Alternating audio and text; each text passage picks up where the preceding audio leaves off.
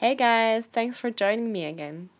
Now, I was walking home last week from work, and it was the first time that I realized how much rubbish is lying on my street, how much plastic is flying around on the street I live on. You have to know now that I have been living on my street for 2 years already, and it's not the first time that I walked home. However, it was the first time that I noticed with this sadness and anger to see how much rubbish people throw on the street and how much plastic is flying around, which is really bad for the environment.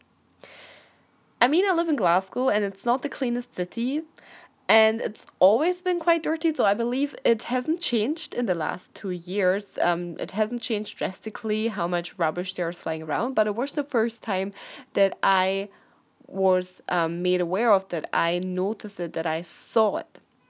So there's this phenomenon of changed perception, of a different perception despite the same scene in a sense.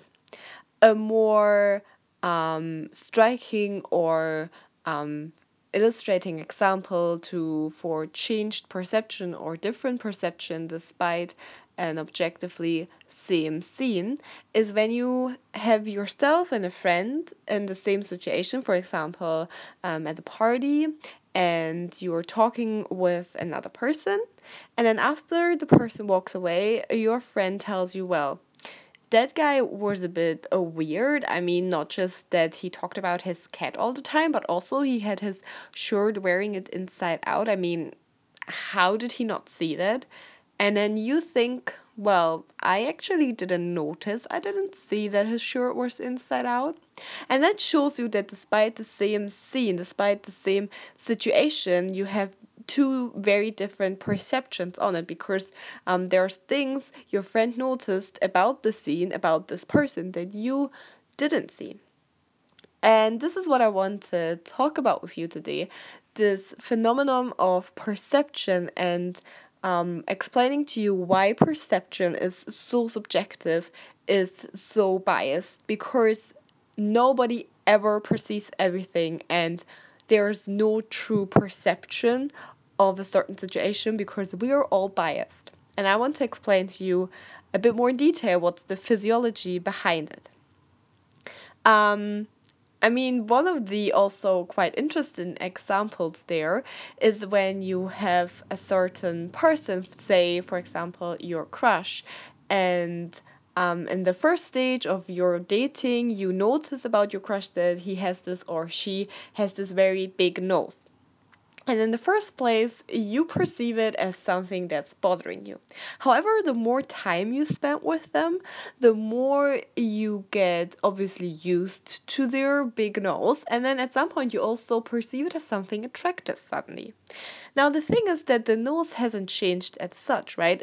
They didn't, unless they got an operation, of course. But in most cases, this is not true. So the actual scene or this the environment hasn't changed as such. The person hasn't changed, but your perception of them has changed. And the question is, how's this happening in the brain? So one thing to be aware of when we're talking about perception is, first of all, that, as I said, nobody ever perceives everything. We all have a very limited perception because we all only have a very limited attention. Our attention is determining what we will see, what our gaze is directed at, and our attention is in turn guided by things like our emotions, our knowledge, and our motivations. In fact, it's especially our motivations and goals that guide our attention, because perception is fundamentally serving our actions. So that's why our perception is very much guided by our goals, our attention, um, what we will attend to, what we will look at is determined by our goals and motivations a lot.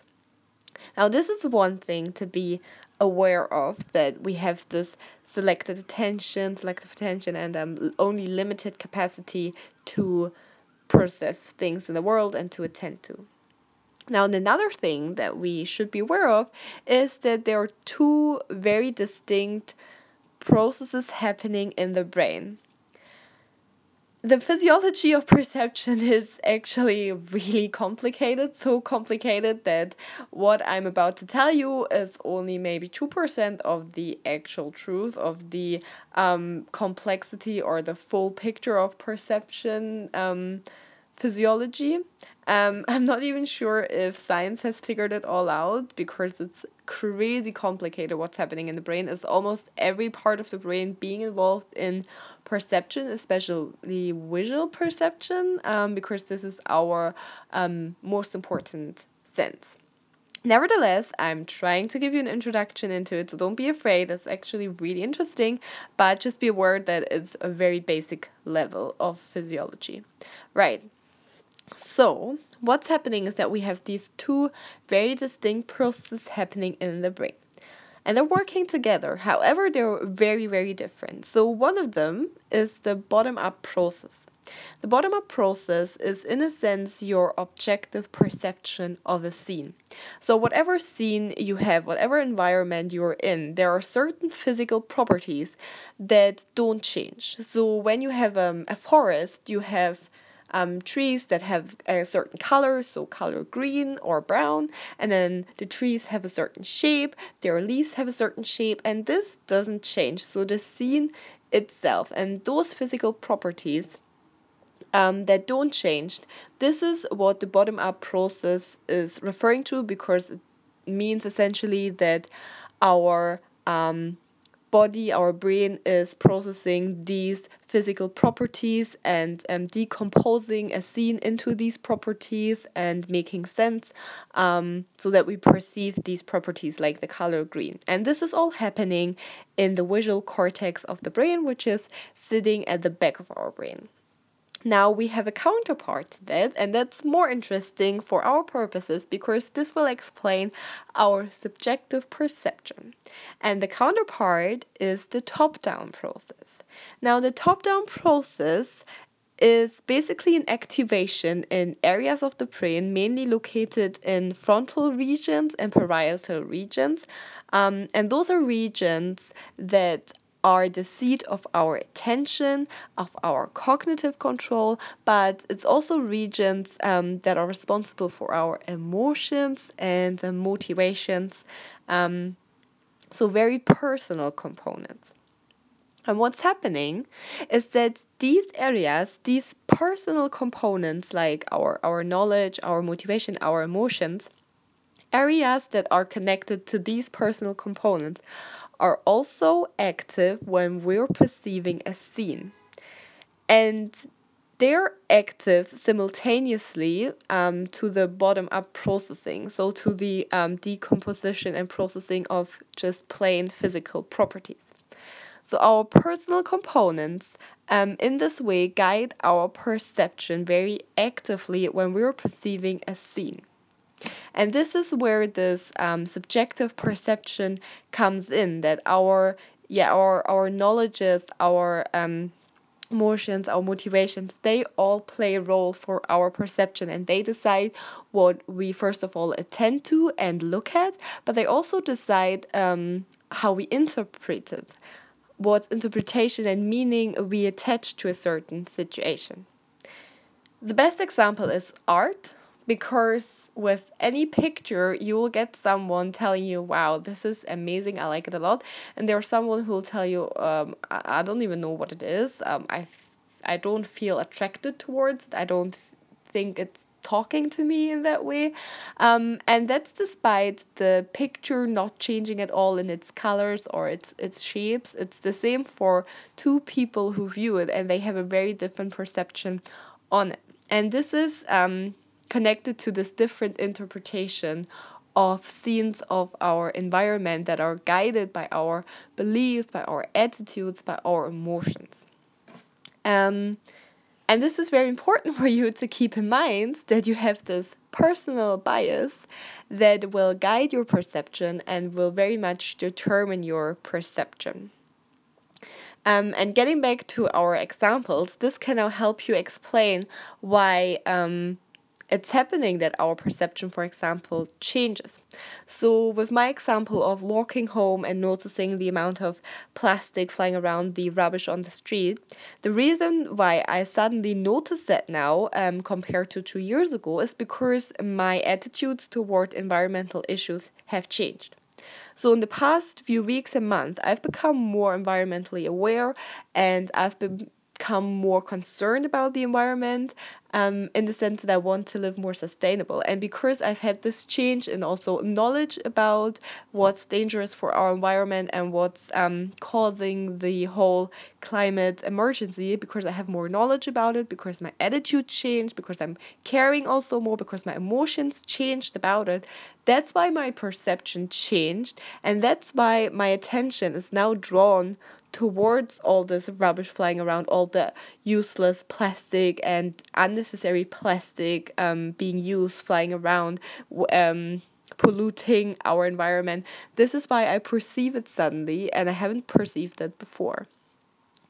Yeah, so that can explain to you why your perception changes over time, even if you have the very same situation or environment. Um, and there's much more to, yeah, go into detail there with the physiology, because that was just a very short summary, but hopefully it helped you understand to see that there's these personal components that are activated during your perception all the time, and that are responsible for this very subjective and biased perception that you have. Now, the key message that I want you to take away here is to be aware of your subjective and biased perception. Be aware that you can never ever perceive everything, every detail, everything that's happening around you. That doesn't just refer to your visual perception, it refers to every perception, to every sense. You never perceive everything. It's impossible to do so. And that's why it's so important for us to keep engaged with others, to share our opinions, to share our perceptions with others, but also to stay open-minded to the opinion of others, open-minded to the perception of others, and also think about what others tell us, how they perceive the world, reflect on it, and maybe incorporate it into our own views and correct our own views, because that can help us to basically attain as complete a picture as we can from the world, as a truthful picture or objective picture of the world as we can, because ourselves, we're always biased by our knowledge, by our attitudes, by our motivations, and in this sense, we're always limited.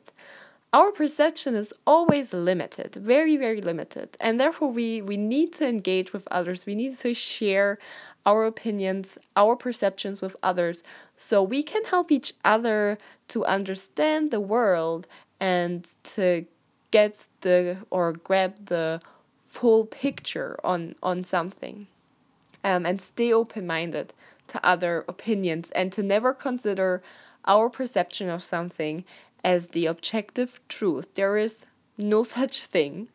Um, and that might be, I mean, you might have known that before. You probably knew before that everyone has a subjective perception, but now you know that there's this actual physiological background to it, and that there's a lot of activation, a lot of processes, mechanisms being driven by our personal components like emotion and motivations. Those things drive a lot of processing in the brain when it comes to perception. In fact, just on a side note, um, it's been found by a study, it's been shown that emotion and motivation guide our gaze, so our attention, stronger than physical properties that usually draw our attention towards to. So what that means is that there are certain physical properties that draw our attention to naturally, because they're standing out in that way, because, for example, it's movement that is standing out in a static environment. We will always be drawn to something that moves around.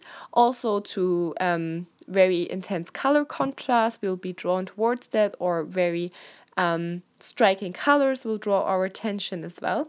However, despite these things, or even those things are not as strong as a determinator for our attention selection as our affect and motivation. So our personal, our very individual components still contribute more to selecting what we attend to than these objective properties. Right. So as I said, be aware of this very limited and biased perception that you have, that is only guided by the knowledge you have, by the attitudes you have, and by the beliefs you have, the emotions you have. And as you know, this is limited for everyone. So stay open-minded. Try to hear what other people have to say, and this will help you to attain a more complete picture of the world. It can also help you to correct your interpretations of certain situations you had. And yeah, just be aware that we're all really limited in our perception. Although we might believe that we perceived everything, that we noticed everything, we really did not. And on that note, I hope that you found it engaging, that maybe you got more interested in the physiology of perception. If you want to hear more, have some feedback, please share it with me. And yeah, stay keep your eyes open, folks, and your ears open towards the world, towards new aspects of the world, and towards the opinion of others.